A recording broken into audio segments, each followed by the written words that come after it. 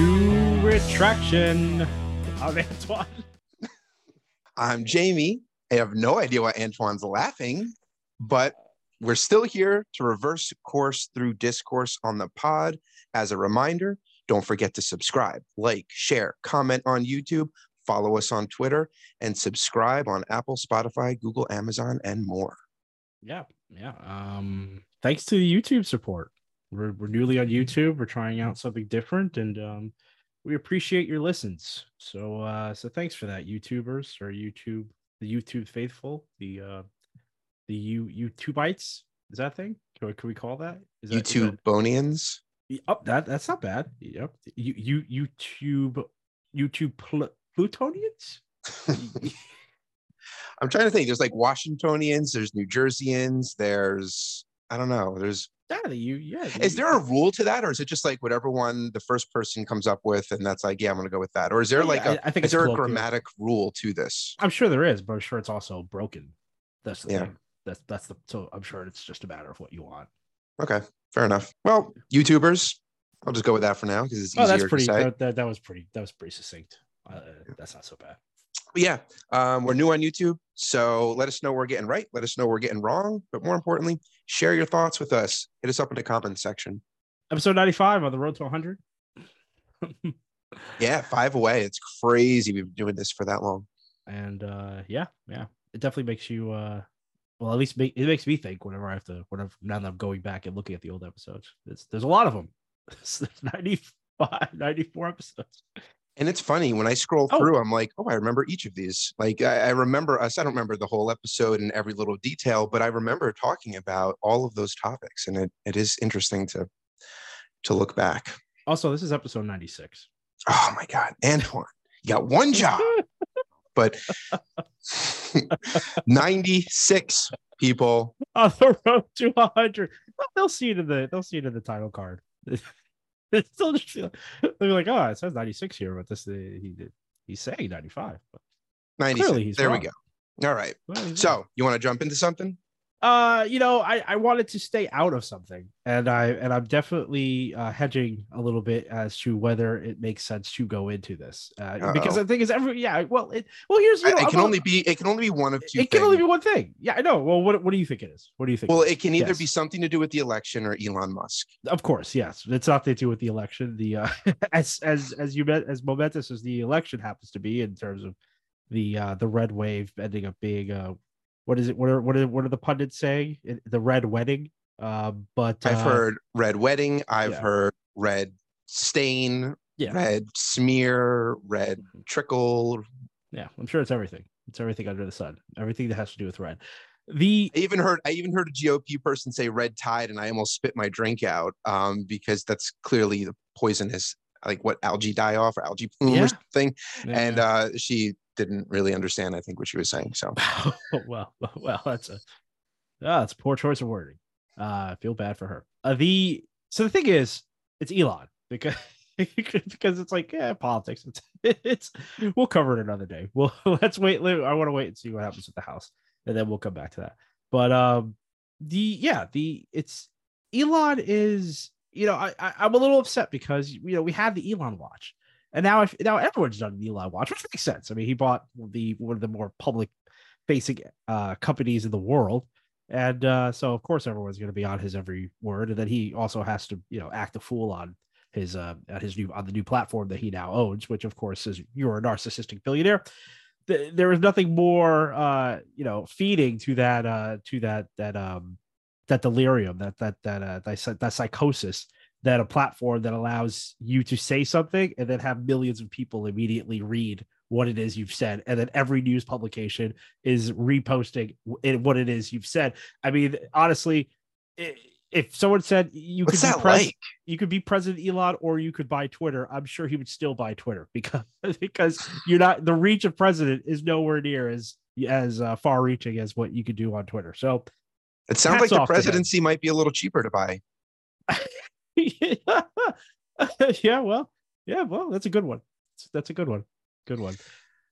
Yeah, so there's I don't want to, everyone and their mother is talking about their various angles on what's going on here. The thing is, the reason I wouldn't even put this as an Elon watch, even though it is because to me, Elon buying Twitter is not the issue per se, because to me the issue is that Twitter has always been a private company, and it will always be a private company.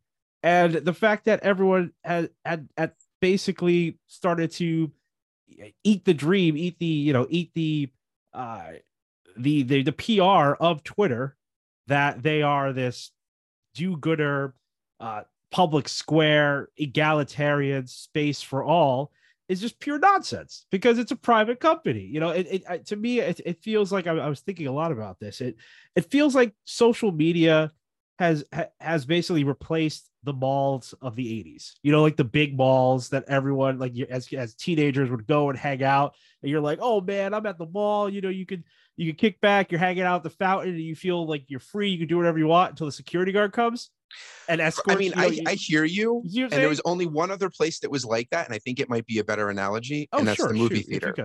We also get dropped off at the movie theater, and just given the platform and what you're viewing, I feel like the movie theater is a good one too. The reason I don't like to use the reason I use the mall is because it's free to enter the mall, whereas you have to pay to enter the movie theater. Well, you have to pay to get past. Yeah. So gotcha. The fact that the mall is free. We never paid. The thing is, we used to hang out at the theater. We never actually went to go see movies. We'd hang out at the steps. There was a big steps. We'd go inside. There were some arcade games before you had to go in. It's a different. Okay. And then there was a whole parking lot, and it was in not everyone's theater is like that. Not everyone's theater was like that. So, I mean, that's how my theater. Right. Well, I mean, that's why you have that nostalgia to put that in as, like, that resonates with you. Just, it's, for a lot of people, a theater was a theater. It's just a place you went into. Didn't have an arcade attached to it. Didn't have a Pizza Hut or whatever you're talking about. It didn't have this place for kids to do Chuck E. Cheese style parties and stuff like that. I'm glad that your theater did, because that sounds awesome. But most people's theaters was just that. It was just a theater. You had to pay to get in, and but the mall, universally, you didn't. You were always able to go into the mall, and that's how the mall gets you. The mall wants you to come in and feel like it's a public space, because then you're walking by all these storefronts, which are the real gotchas. They want you to see you walk in, they want you to buy something from these storefronts by making you feel like it's comfortable, because it's free to walk around and hang out at the mall. That's what social media is today. I mean, that's what the internet is. That's good. Basically today, everyone thinks it's free, it's public, and it's not. It's private. It's a private space. The security guard could come up at any moment and ask you to leave without really having to give much of a reason, because it is a private space. And so that's sort of annoying. Like, I know that AOC, Alexandria Cortez, like, eventually, not eventually, but when the deal went through and Elon started acting a fool, she was tweeting about his destruction of this public sphere and all this nonsense. And I was sort of like, I feel like, as a representative, you should know better. You should even be engaging in this way. And again, this is not. I actually like her. I'm not really that critical of her in other aspects. I just felt like in this particular space, if you are a public servant, you above all people should be very much aware and sort of espousing the difference between what are public entities, what are public utilities, and private utilities. But it's funny you say that, because you've said this to me before, though, when something becomes critical. Correct. Even if it's privately owned, it becomes a utility. It could. No, I'm saying ideally it would, but we don't treat it that way. We have this neoliberal economic model where even if something is absolutely crucial to our day-to-day lives, it has to remain private, because if the government were to even step in and suggest that maybe it could take it over in order to ensure that it maintains its equal properties to all who need it, that smacks of some sort of communist style Eastern European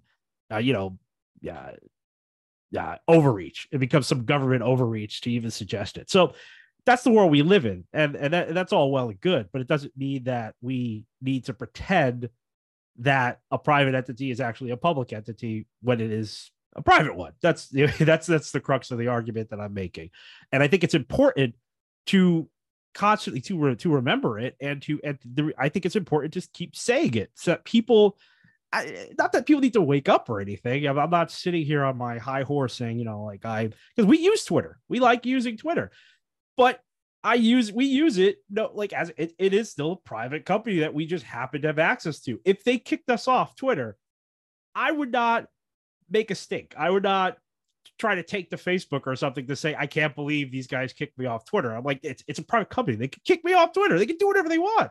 That's the point. That's the difference.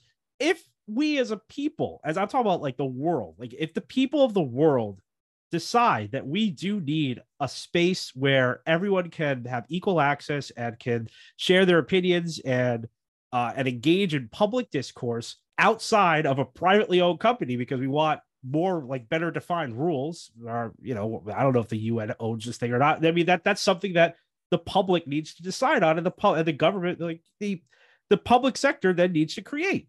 And then that's something we could support. And it'll be nice. It'll be competition to the private sector in terms of in terms of what Elon can, all these people Elon's laying off right now. Maybe we could get them and they can come work at this public Twitter.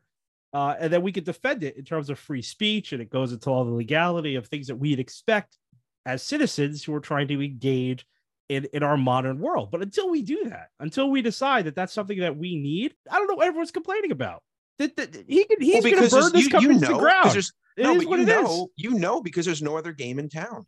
And that's why. And the reason there's no other game in town is because everyone gets lulled into this what is it? This it's just there's no other game in town, because there are other games in town, to be fair. Mm-hmm. But the reason why there are, in terms of on paper, sure.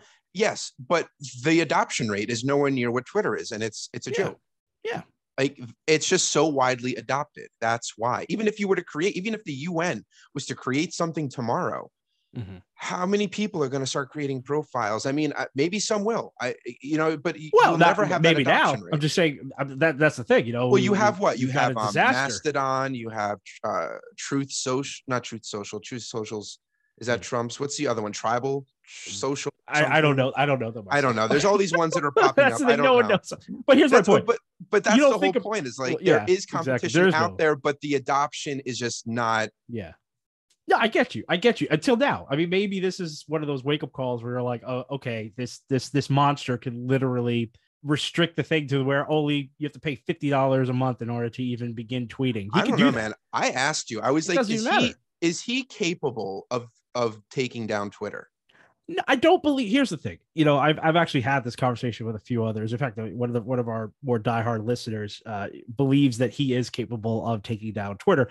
I know there are enough protections in the private sphere to know that he will be, even if he was close to bankrupting this company, there will be some loophole, some tax loophole where this man will be able to sell this thing off for parts, make a profit, and have that profit mostly realized in his tax break somehow, and then he will gloat about having made a profit from his takeover of Twitter. I'm cynical enough to believe that no matter what happens here, he will figure out a way to turn this around as a profitable thing for his own ego, his own narcissism. He'll be able to go out and say that because the system will help him. Do I think that this thing could get dismantled and get run into the ground? I mean, look at well, would it get to that point? Facebook, I mean, though. That's the thing. I mean, look at the metaverse. That by all, I mean, he is bankrupting his company as well. Is it still afloat? Does it have tons of users? Millions of users does. Still? It's like it's almost like these things are, unlike banks, these actually might be too big to fail. Well, that's what I'm saying. Is he capable? Because you can do some pretty damaging things to it, and I'm just not sure you can do enough in a short enough period of time to cripple it. I think that they're so big and widely adopted that they will absorb it. I think that at least for a short enough period of time, the decision maker, in this case Elon Musk, will make a good call every once in a while and make a good decision, retract something and change course just long enough to rebound. I mean, he's already delayed the $8 thing, right, or something like that. He's kind of put a pause on that. He puts it. Yeah, because he could do whatever. But that's what I mean. It's like amazing how fast you can move. But that's what I mean. It's like he can make a horrible decision and have all this uproar that spawns competing platforms. But he would have to be so bad at his job to actually run it into the ground, because this thing was widely adopted and built up before it even had a revenue stream. Do you remember Right. that when Twitter never made money and that Yeah. was a big thing? And they Well, I couldn't mean, is that figure what out he's how. still saying? Is he still saying they Well, don't make money?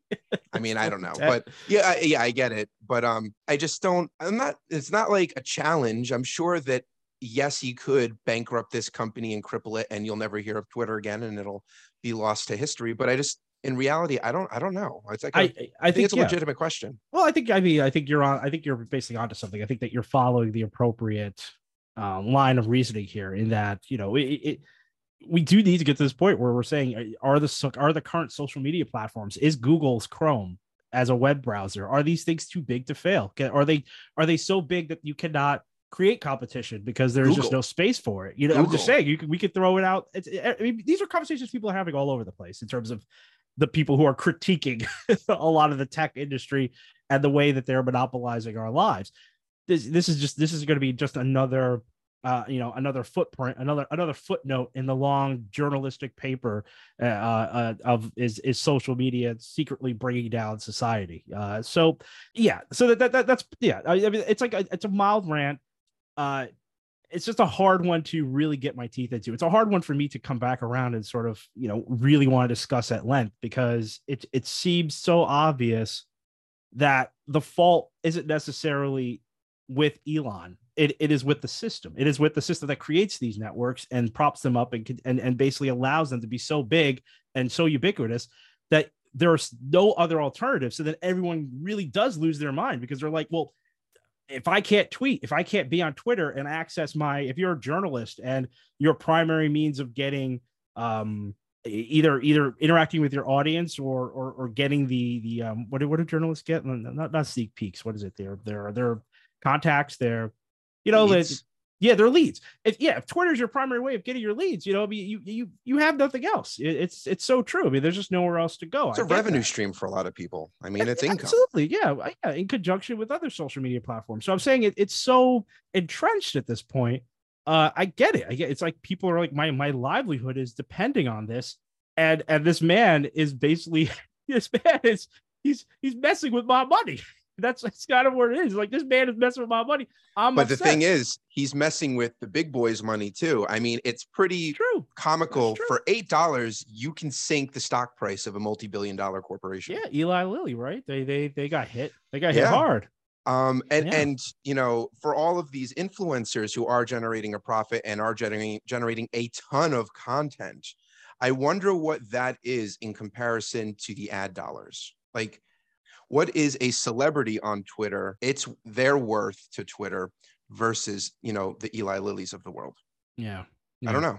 I don't know the books. I don't know. I mean, look, I'm sure he's making a lot of enemies right now. A lot of enemies that he hangs out with on the weekend. But again, yeah.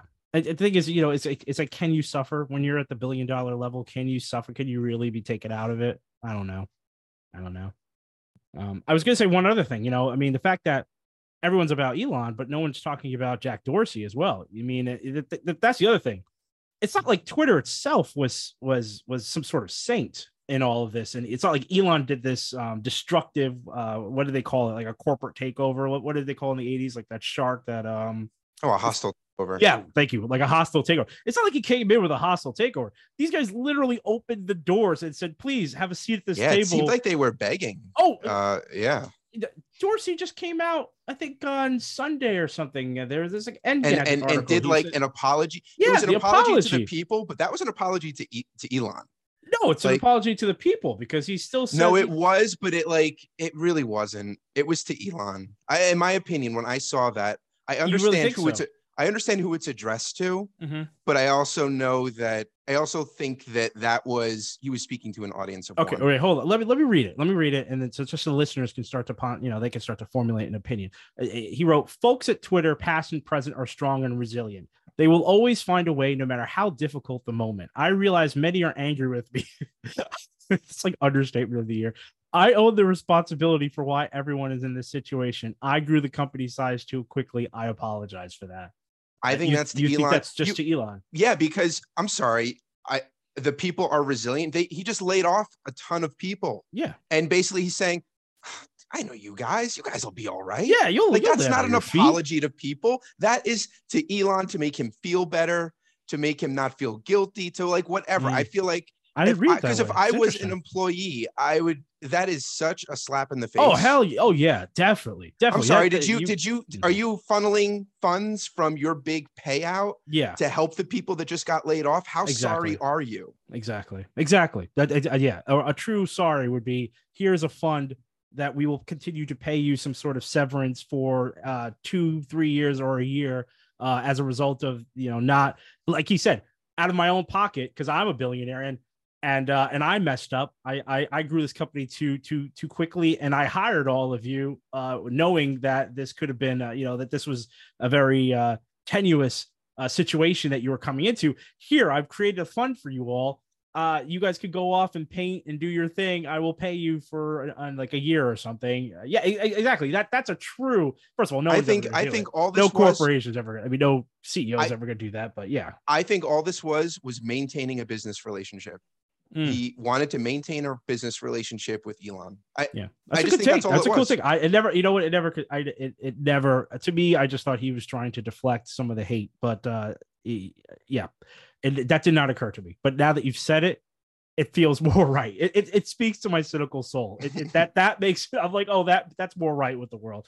You're right. He's publicly acknowledging that he fed Elon what, like a bill of goods about how profitable and amazing Twitter is. I mean, oh no, it's so ridiculous. I mean, it's the point is that the keys to these kingdoms, these vital kingdoms that we have all basically staked claim into and have made these necessary parts of our lives are run by absolute fools. I mean, like what can we what else can we say about this? I mean, the idea of the genius billionaire is just, it should be so dead in the water at this point. I just don't know where we go from here. Or, I mean, I was thinking about this too, and I feel like it's probably not absolute in either direction, but is it not, like you're saying, he's not a genius billionaire. And what I'm kind of questioning is it just that he doesn't care and nothing impacts him? Could be. Doesn't, like, is he just like above it all? And he's like, oh man, like, yeah, that wasn't maybe my best decision, but also who cares? No, not at all. Because I think that you need to have, I think here's the problem. I think that we define, the genius too succinctly. The genius billionaire is a genius because they've made billions of dollars. They've made money, and that makes you a genius. Being a genius is also understanding the position that your company holds within the world order and realizing that there is responsibility that needs to be, taken on, like that you are responsible. Maybe, but also, yeah, but you could just be, yeah, but that's if you care about legacy. Like, he could just be cold-hearted and say, listen, I can't take that responsibility with me after I die. So it's this life and that's it. And I am going to get mine and I don't care about anything else. That's not a genius.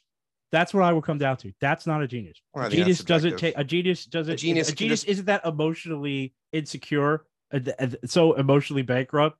You need to have high emotional IQ to be a genius. I will add that in. So you're not a genius. If you are just about, I'm going to get mine, screw the rest of the world, because I mean that's why we're in the situation we're in. That's why climate change is out of control. That's why nothing gets done, is because the world is not run by geniuses. that's the argument I would make, because that's not sustainable. You're a fool. That's a fool. That is, if you were any other situation, if this was a Shakespearean play, if this was a Greek tragedy, that character from a literary point of view would be called a fool. That would be the fool. I think he'd be the villain, but yeah. They are often one and the same. That's why they lose, because they're not as smart as the good guys, because the good guys have higher emotional IQ and they understand that actions have consequences. That's the whole point of that hero journey. That's the whole point of the narrative. No, but the good guys usually need a team. They usually need a journey, just like you just mentioned, in order to become more than they started out as, whereas the genius kind of is that from the get-go. It's stunted. Yeah, stunted. You don't grow. That's the thing. Yeah, I know. The hero grows and learns and brings people together. Genius, I mean, the villain pulls them apart because he's not a genius. We'll agree to disagree on what makes up a genius, but sure, that's fine. All right. Good Elon update. Good Elon watch. It's good Elon watch. It's our take. You know what? I feel like that's it's a special take. I feel, but all right. Yeah, go on. What do you got? I got a quick update PSA. This is a belated update for our audience. If you haven't heard it already, a few episodes back, we covered NASA's DART mission, which set out to punch an asteroid in the face in an attempt to shift its orbit. Some of you may remember. We were targeting right? NASA was targeting to shave off 10 minutes off of the asteroid's orbit, which could be the difference between a near miss and a direct impact on Earth. Well, scientists shaved off 32 minutes, 3 times as much as they had aimed for. So nice job, NASA. Thank you for one-upping the dinosaurs. They may have roamed the Earth, but we do space stuff. So there you go. And I will say, and I will say that you're right. NASA is we, because they're public. Yeah. So they are. So we are doing this. We're taxpayers. We're funding these missions. I just felt a little guilty because but like they did the work, right? I mean, in this particular issue, we can't all do everything. I mean, that's like having a team at work and someone does all the work on your team, and you're like, and it's like, yeah, you're all a team, but like they did it. Give them the credit. I mean, sure. Still a we. Still, right. Well, it's different because again, it's a private entity. Different. I got a story for you now. Yeah. I hope maybe it's for you. Are you familiar with? And I apologize. I apologize if I'm not saying this right because I've never said it out loud. I've never actually seen it until today. Petabit. It's a bit, like a bit of data. Petabit. Oh, no. You ever heard of it? Okay. So I wasn't familiar with this, and Antoine isn't. And for our audience who may or may not be, your average home internet is probably a few hundred megabits per second. 1 petabit equals 1,000 terabits, which is equal to 1,000,000 gigabits, which is equal to a quadrillion bits of data. And this actually led me to learn that there's a difference between bytes and bits. And I assume I'm probably late to this party, and Antoine's laughing. That's a little late. That's fine. Yeah. Most people know that. I don't know. Hey, don't disparage anyone. You don't know that. I'm sorry. I heard of bits and bytes, but I never thought about it, to be honest. But apparently 8 bits are 1 byte. 8 bits equal 1 byte. So Antoine's a gamer. I'm sure he's very familiar with bits and bytes. So most of us are familiar with bytes. Like bytes, I've heard. I've only heard of 8-bit when it was like gaming systems when I was a child. Since then, I haven't really heard of bits. Yeah, but I've heard you had a Nintendo, so you're right. No, it's a Sega. Right? Sega 16-bit, 32-bit, all these bits. I don't Genesis, know what they were. I think it was 16, but yeah. Yeah. So, but I've heard of bytes more recently. And so have you listeners and watchers. You buy external hard drives, and I think 2 terabytes is like the popular amount of space in a hard drive today. So 1 petabit equals 125 terabytes. Just to put that into perspective, which is roughly the global internet bandwidth. Okay. And why I'm telling you all of this is because I want everyone to appreciate a new chip that might just change everything. It's called an optical chip. Have you heard of this? No, not at all. Okay. So in May, this optical chip did 1 petabit per second, which remember is 125 terabytes. That's crazy. More recently, it did 1.84 petabits per second. That's 20 times faster than the upcoming upgrade to the scientific network that NASA uses, and twice the global internet traffic per second. I really can't believe I've never heard of this. Nature Photonics published it, so it's for real. Okay. So a new chip can transmit almost twice the traffic of the internet, global internet. That's crazy, per second. Well, I'm sure you'll get to it. This is the way that it works. Yeah. Putting it as simply as I can, a laser beam hits a comb-shaped chip that splits the light into hundreds of colors, and then we encode data into those colors. Now, the freaky part, right? We talked about the 1.84, which is 125 terabytes, for those of you that buy external hard drives.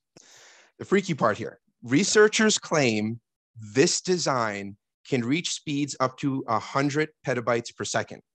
That's 12,500 terabytes per second. I don't have any other context to put that in, but that is a lot of data per second.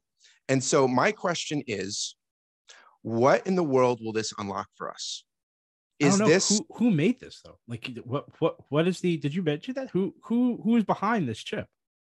So there are probably a few schools behind this. I can tell you that the researchers from the University of Denmark and Chalmers University of Technology have done this, and probably some others that I'm just not able That's to fine. That's reference. fine. I mean, I guess it's sort of like how is it going to be implemented? Like who is going to take charge of this? I mean, where? Oh, yeah, that's this just happened in Right. May, and then what did I say later? Later on Yeah. this year. Okay. So this is all Too very early. very. Too early to tell. But the idea of 12, almost 13,000 terabytes per second being processed, when less than 2 terabytes or less than 2 petabits is 20 times faster than the best NASA can do in its upgrade that hasn't even been released yet. Yeah. Which is pretty phenomenal. So I asked myself, what is this going to do? And I came up with like 2 things. One is this what's needed to unlock a truly customized life in the way that we've always thought about? I mean, that level of data processing, clearly you have to have things that can use it, house it, and implement it. But is this, personalized services like personalized healthcare? Predilections can be learned for things like voting, right? Like your behaviors. Tasks can be seamlessly automated. We have all these bots and stuff in our homes now today, but truly doing the things that you don't want to be bothered doing, but doing them seamlessly in a way where you just don't even see them being done anymore. Getting your chores done without disrupting you in any way. Is it preferences pre-applied to everyday interactions that you have, so you don't really have to explain yourself, or your expectations are met all the time? Is it information fed instantly to you about your environment at will, like an augmented reality, but in a way that we can't even imagine right now? Like, what do you do with this level of processing? And then the other place my head went to was, is this the key ingredient to sentient AI? Also, side note, I've heard sentient pronounced 2 different ways, so I had to look it up. No way. Yeah, sentient and sentient. Oh, yes, sentient. Yeah, right. That's fair. Yeah, and fair. So sentient is British, sentient is American. Ugh. And I've only ever said I only use sentient. Yeah. So I feel like that's America trying to make fetch happen. Because I've heard sentient from like scientists. I've heard sentient. Yeah, you're right. But I feel like it's an older I was watching word. some documentary stuff, and I'm like, I feel foolish because I know at least on this pod I've said sentient several times. But I feel like sentient was like, if you watched a movie, I feel like Short Circuit probably used the word sentient.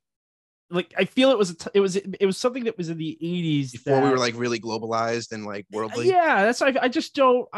I've never heard of a person like, again, it didn't even occur to me. You have no British leanings. You're not affiliated with the. No, I said that before I was ever in contact with anyone in Britain. It doesn't feel. It's not one of those off-putting like, oh wow, why do you say rubbish instead of trash? It's more of like a if someone said sentient, I feel like that would be a pause. I feel like I would pause on that. Combine the two. Okay, that's interesting way to say that. But it's sentient. So that aside, I didn't want to derail us too much, but like side note, because it kind of weighed on my insecurity. Since we're out here, I think that this is probably going to be momentous for the for internet porn. I think that they'll probably get 8K out of that. How come every time I bring up some type of digital advancement, that's your reaction? What am I supposed to say? Because that's probably what am I supposed to say to that? Because I was trying to think of what an average person is going to be doing with that, and I was just like, I can't help but think of what's his face from The Big Lebowski, the dude that's running the smut industry, Jackie Treehorn, when he's like, everything's going to go virtual. Yeah. And then the dude's like, I still do it manually or whatever. Yeah. There's something to that too, because I think that the porn industry is often at the forefront of a lot of technologies, which people don't fully acknowledge a lot. But so you think this technology at its infancy, that's 20 times better than what NASA can do? That's the early adopter. Like, give me a break. It's a military application. There's other things that are going to happen before. I think that you shouldn't be so derisive. I think that you're making some missteps here. I wouldn't be surprised. It's gonna be the programmer who's designing Sid 6.7, but he makes the girl first. I'm just saying. Do you know what that's from? No, I can't remember. That's Virtuosity, Denzel Washington, Russell Crowe. Yeah, all right. No. That's a good movie. I mean, all it's a good right, I'm movie sure when it's I saw good. it. It just Do you know it? I know it. I've heard of it. I don't remember it. I don't think I've seen it personally. That's a shame. Yeah, that's a shame. Yeah, but anyway, I mean, I'm sure it'll do other things. I'm just saying. I mean, from a or the Matrix, how they were working on the Matrix, but that one guy makes the girl in the red dress. Oh yeah. I remember that. Yeah. So there you go. A more recent reference for Antoine. Yeah, sure. By recent, you mean 1999? Yeah, sure. I mean, it probably will be the leap to 8K watching videos. So YouTube will take advantage of that, I'm sure. All right. So Antoine's not moving on from this angle. Clearly, this is like the start and end. I don't know. This is the start and end to this. I mean, dream big, Antoine. That is big. 8K is big. 8K is everything. It's gonna usher like they're in the room TV with you. I'm trying to think. I mean, it's will it? I mean, this is obviously landlines we're talking. I mean, will this translate into cellular? Because I mean, that's the in terms of like everyone's day-to-day life, people always talk about, if cell service can get to that instantaneous point, that's really going to free us. I mean, that's going to free a lot of people. Not free us. I don't know what that even means, to free us. I just know that people talk about that being a massive, like a next evolution point in terms of data transfers and information and what people can start doing. So I don't know. I'm thinking really small here because because it has to have commercial. If it doesn't have commercial application, I don't know where. I think cell phones will get faster. I'm just saying. All right, here's another question. Give me an example. I got nothing. The last question I have on this one for you, because I don't know a lot about these other things, is how do you think this competes, whatever it may be, precedes something like quantum computing, or even when I was reading about this stuff, graphene chips, which I don't know anything about. I don't know if you're familiar with these. Is this all like, are these competitors? Or like, what is all this? I can't answer that. I can't answer that with any assurity. I think I know some people who could answer that, but I personally at this moment can't answer that. All right. So listeners, this is your time to chime in. Yeah. Hit us up on YouTube, Twitter, any one of those platforms that we're on, and just let us know your thoughts, because I'm really curious to see how this optical chip fits in with quantum computing and graphene chips, which are probably the next thing that consumers will see. Or maybe I misread that. So, correct us, throw us a bone, let us know your thoughts. I wonder, does it talk about how much power it takes, like the power consumption? No, it didn't get into that. There was a lot of like math and mathematical tools, and if anyone knows me, they know I'm not a math dude. So I kind of just glossed over that. We're all math people. We do math every day. Yeah. All right. I'll try and tell someone that. I don't want to. Yeah. I think in my heart, I feel like this is going to be such a huge revolution. I just that it's just things are just so bad. It's like cynical. I just don't know. I'm like, is a corporation going to come in and buy up the properties of this and then just lock it behind a wall and of doing the most generically ridiculous thing? Just I don't know, makes it easier for kids to buy candy, just something. You're like, well, all this, because here's what this is what I'm going to say. Candy. I'm just gonna say this right now. This is my frustration with our world. No matter how many advancements we come up with, the fact that you could have done work for the fact the internet's been around forever and has gotten fast enough that you're basically the same broadband, the same internet you're using in your house is the same corporate internet you've got in the office. And it took a global pandemic and millions of people to die for anyone to start saying, hey, maybe we don't need to actually work in this space. Maybe we don't all need to sit on a computer next to one another in order to get work done because everyone has a computer at home. So I'm going to be really cynical. I'm like, you think this is going to So it'll change nothing. Work week? I'm just saying, do you think this is going to reduce the work week or the work day? It's the same 8 hours in 5 days it was in 1952. No matter how many advancements we get, the world doesn't change. So I'm like, how are you going to get me excited about this? You're like, this is going to change everything. I mean, like, nothing changes everything. Nothing. The world has changed since the early industrial age. You're right in that we're still expected to work factory hours, but there have been advancements in various disciplines that have benefited humanity. Yeah. So you don't have to go to a kiosk to buy porn from a magazine. I mean, now it's online. I mean, as far as the world is concerned. I mean, I feel like that's the hugest advancement we've gotten out of all this technology. I mean, I'm just calling a spade, people. I mean, you still got to go to work. I don't know. I'm not feeling it. I'm not sold that advancements are Maybe doing this much. will be the start of the AIs that we can build that'll go to work for us.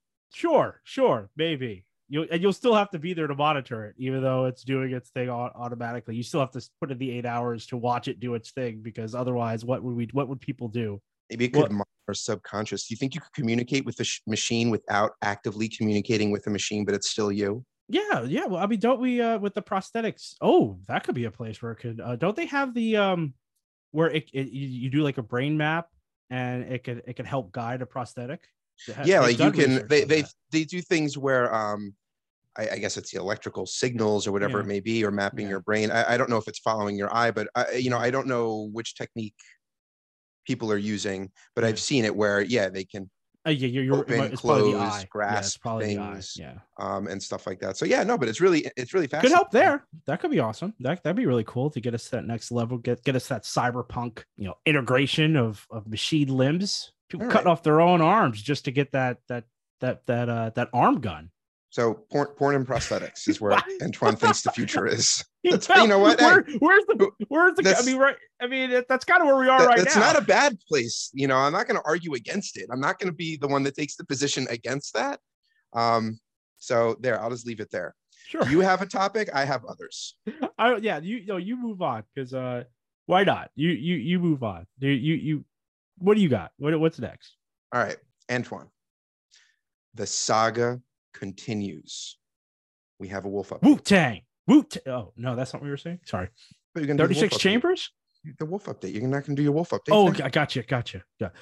It's a wolf update. It's a subtle update. So it's a wolf update, folks.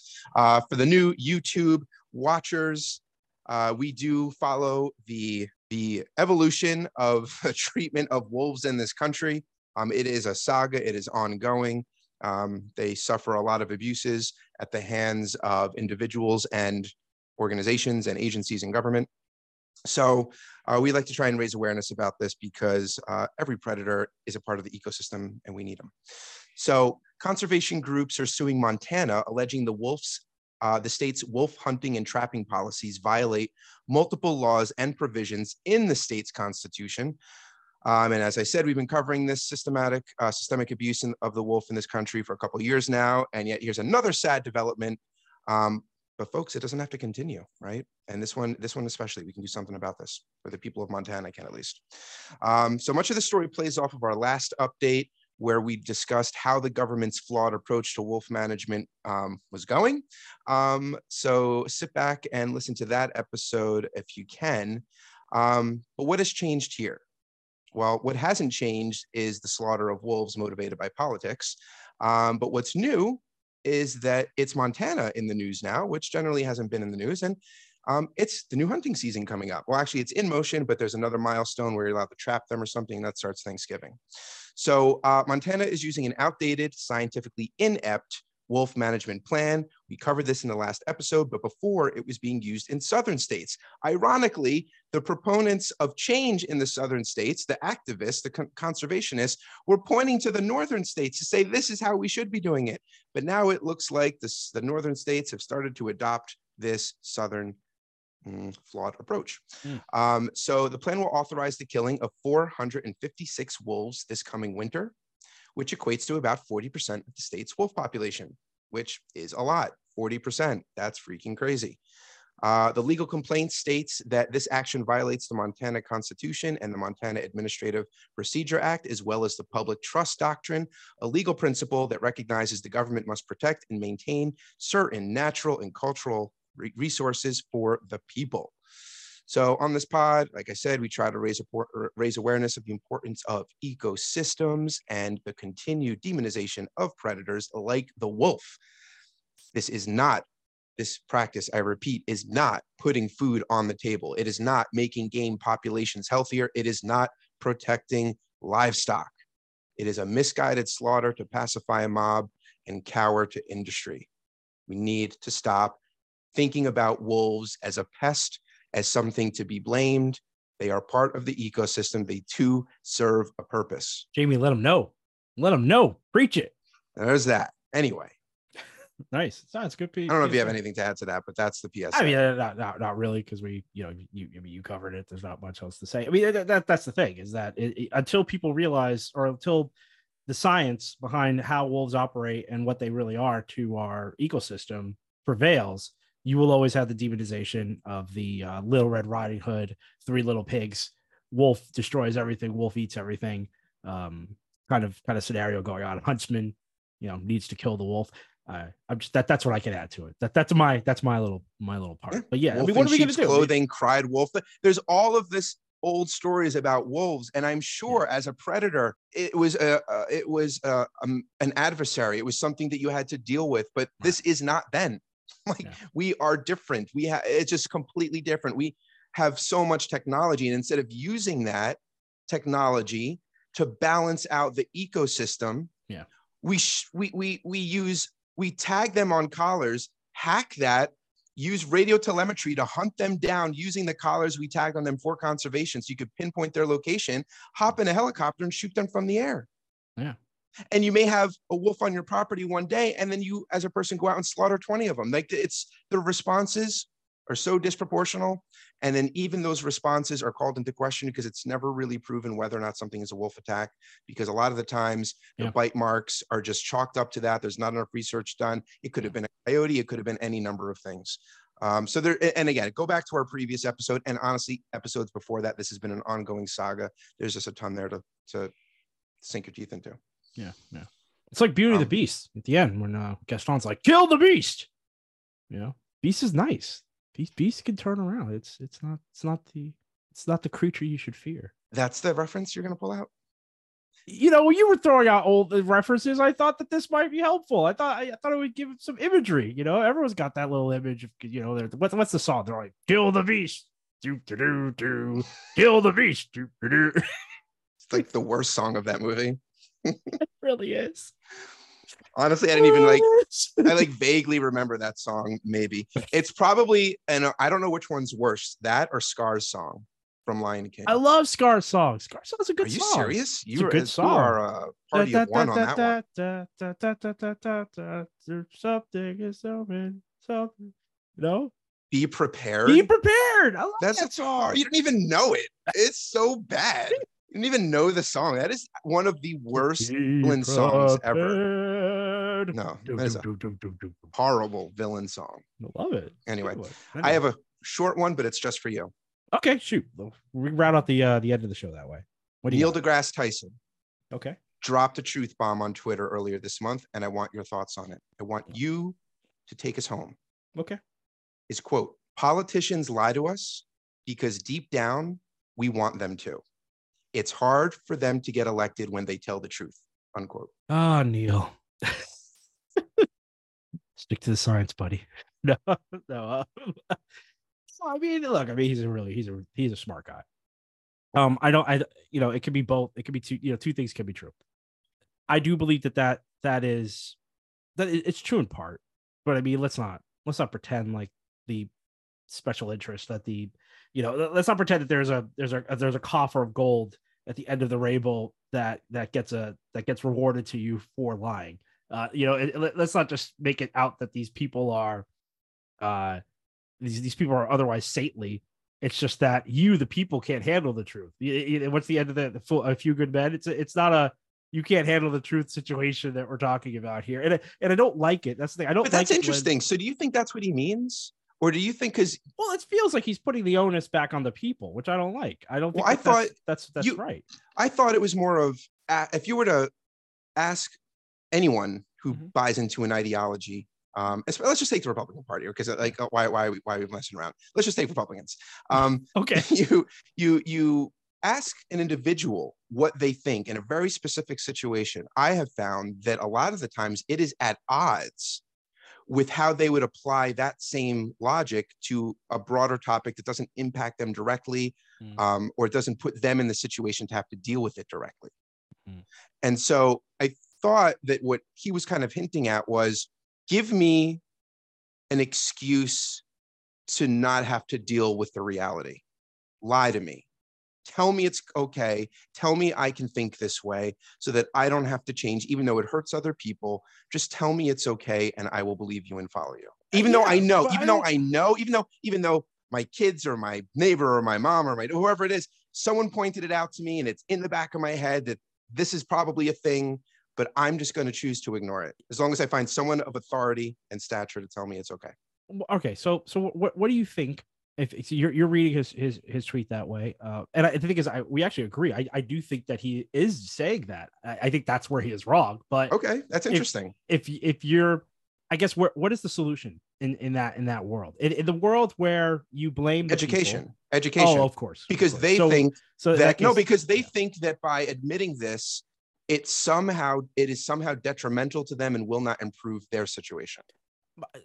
My point they think that someone else will be helped first and they will have to wait even longer, or that their happiness will be somehow dampened. And education is a generational solution.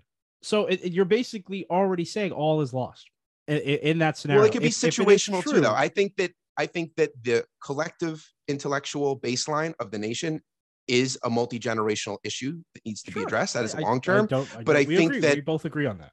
But I think that when you're talking about lie to me so that I don't have to feel bad, I think that those are usually very pointed at specific issues that once you educate someone on that issue, which is a very difficult thing to do in mass, but it is narrow in the sense of what you're trying to get across.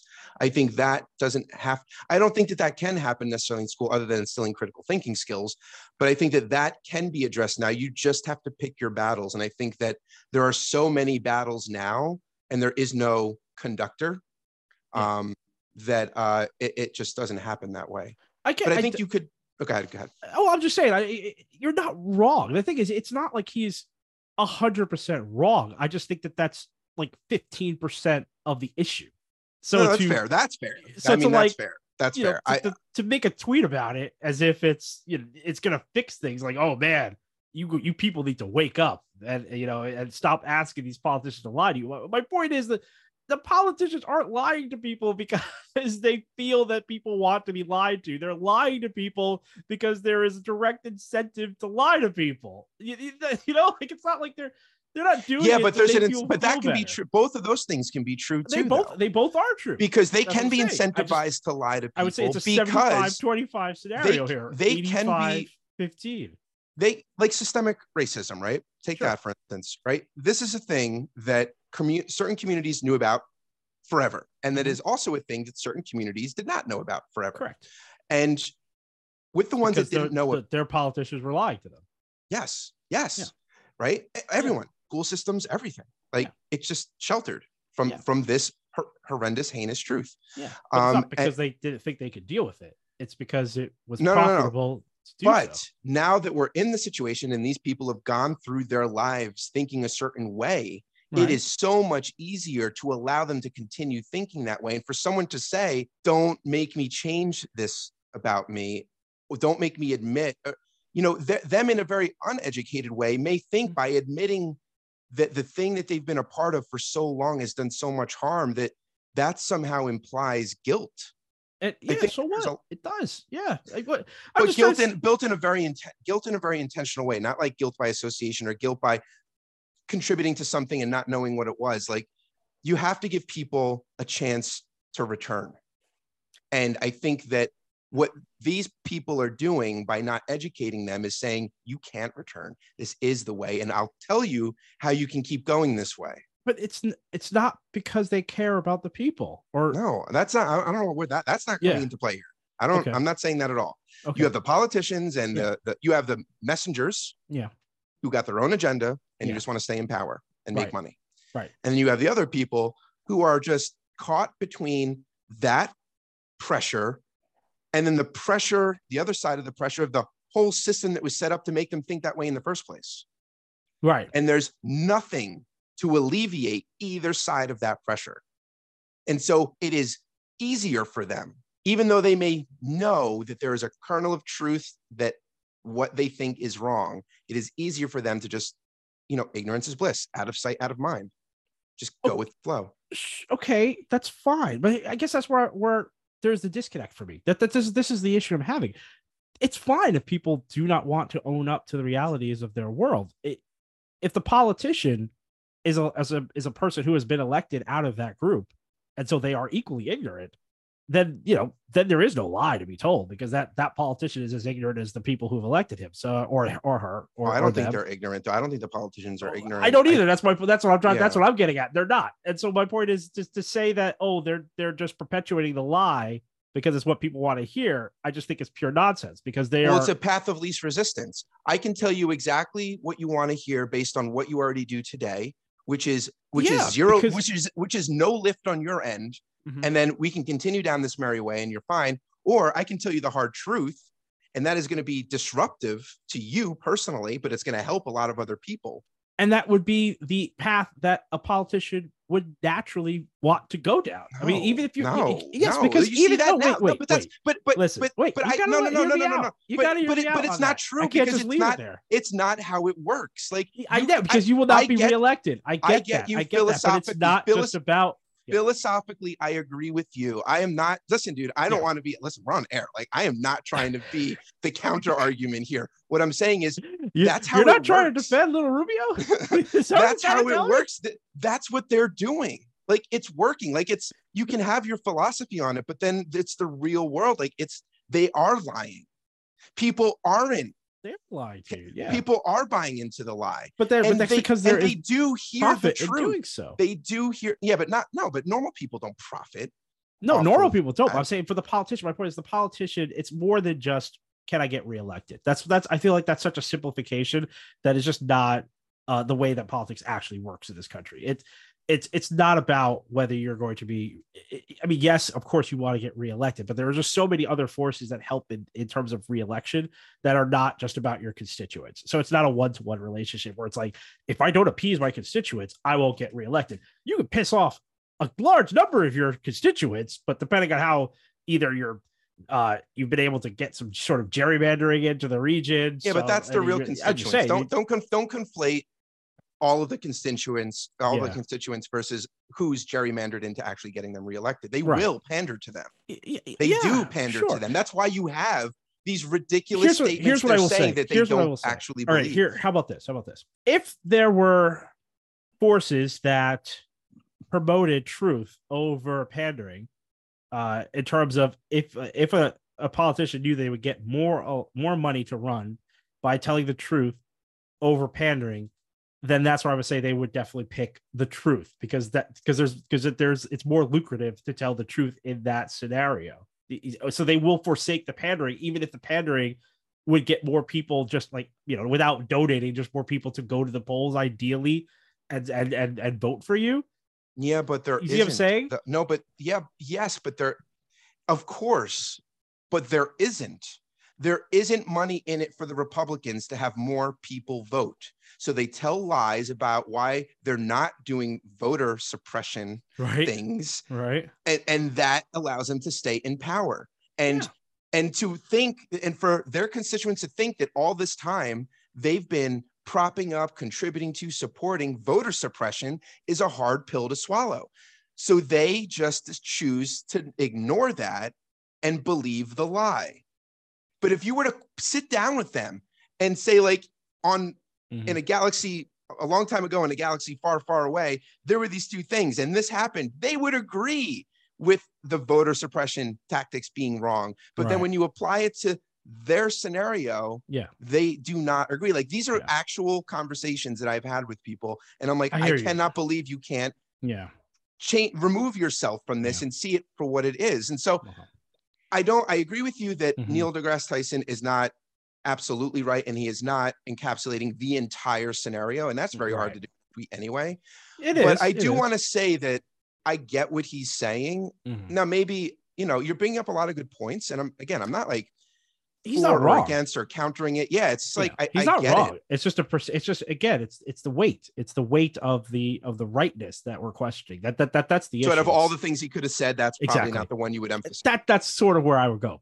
In this time, in the way that both parties have conducted themselves in terms of when we look at gerrymandering or taking jobs after office at various think tanks and becoming lobbyists themselves and going back into to grease the wheels for various legislation that has nothing to do with what people actually want. I feel with all that going on, with that being like the biggest thing of what's going on, to then be like, to then come out and say, you people who have who live paycheck to paycheck, have no savings, have no securities in this country, are scared for the future of your children and your livelihood and all these things because nothing is assured to you. It's your fault. Like, to wag the finger on those people. I'm like, come on. I mean, is it true? What you're saying, is that true? Absolutely. We both we've come to that conclusion. It's the weight. It's attacking the 15%. But I think you said two different things there. I think you said, so I agree with you that the weight of it, right? Yeah. The weight of it is maybe, and that's really subjective. Like, I'm not going to critique Neil deGrasse Tyson for deciding to emphasize a smaller truth. Yeah. Right? Let's call it what it is. I mean, that's the argument we're talking about here. So we agree. It's highlighting a smaller truth. I'm not countering you. We just we agree on it, but you just don't think this is the thing he should have highlighted. And I guess, but what you're also saying is it isn't on the people. And I think, again, both things can be true. The politicians should not be lying. Yeah. But the people shouldn't be believing the lies when they have the information to dispel them. And that is on them. Like that, like, you cannot, and I know that you are a big proponent of not saying that the onus is on the people. But like, there is some onus on the people, and you need critical thinking skills, and you cannot just consume and agree with everything that you're told. I mean, that is ignorance. That is ignorance.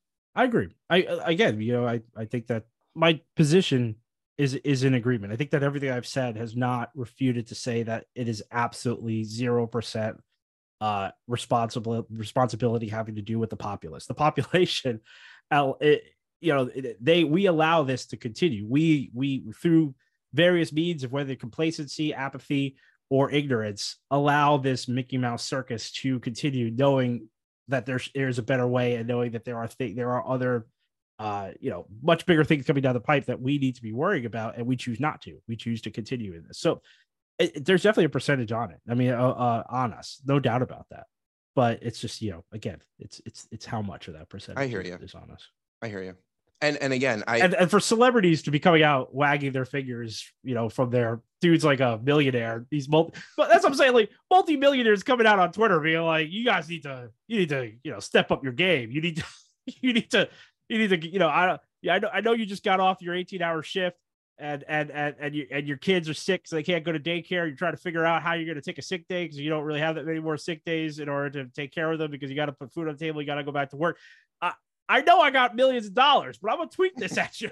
You're like, you need to get in there, get in the fight, people. I mean, come on now. I mean, that's where I also come out. What I will say, which I think is in agreement with you, and a little bit of self-pity on behalf of all of us here, is that I don't know how we can expect the majority of the population to act, behave, think any better when we don't give them the tools and the nurturing that leads to that. And it's purposeful, though. Yeah. That's part of it. It's purposeful. If you don't properly fund K through 12, STEM, civics, history, right? If you don't do all of that and teach them continue learning and critical thinking, then what do we expect?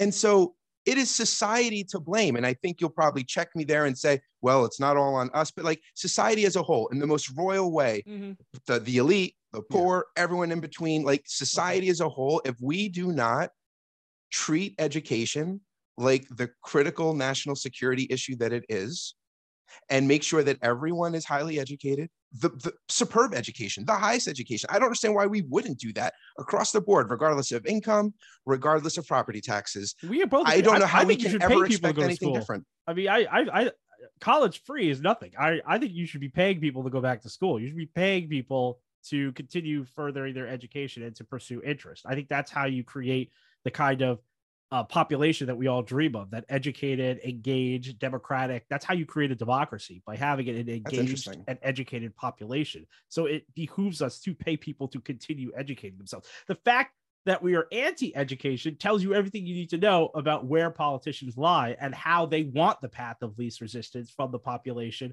and will would it be like forces in order to continue to pacify the population so that they do not have the power or the time to really look at these issues and instead just listen to them to the news or watch, Fox when they come home from work and they're dog tired. That's my point. That's my point where I come at it from like Neil wagging his finger. It's sort of like the system makes people ignorant because that is the most profitable way to govern. That is a really interesting point. Paying people to further their education and broaden their horizons, and in doing so, improving our economy. Do you think it is a function of unemployment? Is that kind of how you should look at it, where, it's voluntary that you would leave, but you have to go get educated in the process, and we'll pay for that in the form of some type of unemployment check? I mean, we have to also look at education. We can talk. It should be all encompassing. If you want to go and do colonialism, African liberation, in like the 1980s or something, you should be allowed to do that. But also, if you want to go and retrain to be a welder or something very, you want to just change your career and do, it's just about job training, that's fine too. We should pay people to do either or. My point is that the money and the funds should be available to all. And the thing is, we can look to other countries. I mean, I hate bringing up Scandinavia. I really do. I'm so tired of being the liberals who talk about the beautiful Scandinavian state or what have you. They do a lot of things wrong, all right? And it's not open to everybody. They, the migrant situation, you can look to that in terms of not being fair to all. But at the end of the day, they do. You could go back to school if you want to. If you wanted to quit tomorrow, if you were in Denmark, they would pay you to go back to school. That's in the system. So we have systems where we can look to that where that money comes from, what that looks like. There are templates that we can derive from, and we could probably make it better. That's the thing. We can American exceptionalism it. And make it be newer, right? We have the benefit. Newer, yeah. We have the benefit of it not being a mature system that we can. I'm just saying it doesn't bankrupt those countries. That's what I'm trying to say. At the end of the day, when people talk about, oh my God, well, that's going to bankrupt us, wasting all this money, sending, it doesn't bankrupt those countries. We maybe could just spend a little less on the military. I don't know. I know that's taboo, but. We wouldn't have to fight so many wars if we were smarter. There could be that too. You might be able to see a war for what it is, which is a grab, a cash. Yeah, what is it? Not a cash grab, not a dash grab, mad grab for resources. We could just probably have more minds thinking about, how to head it off. Yeah, sure. Clever solutions. Sure. However we want to see it. But yeah, that's definitely one of the initiatives that should be on the progressive agenda if the progressives are truly progressive. So interesting. All right. If you're listening, AOC, here's another idea for you. Not defending Twitter to be a public sphere, but maybe, I don't know, paying people to go to school. That might be nice. There you go, guys. There you go. Congress, get on it. Yeah, do something for people, not just executive orders that get struck down in court. Yeah. All right. Well, that's all the topics I have. Yeah, well, that's good. I mean, that's a good episode. I love it. Jamie, where can they find us? Guys, girls, you can find us on Twitter at Retraction Media. Funny enough, it's the same handle on YouTube at Retraction Media. You can watch us there. Subscribe, like, share, comments. Also subscribe on Apple, Spotify, Google, Amazon, Audible, and so many more. Wherever you want to listen to us, we're there. So send us comments. Up from the 36 chambers. Retraction out. Wu-Tang. Wu-Tang.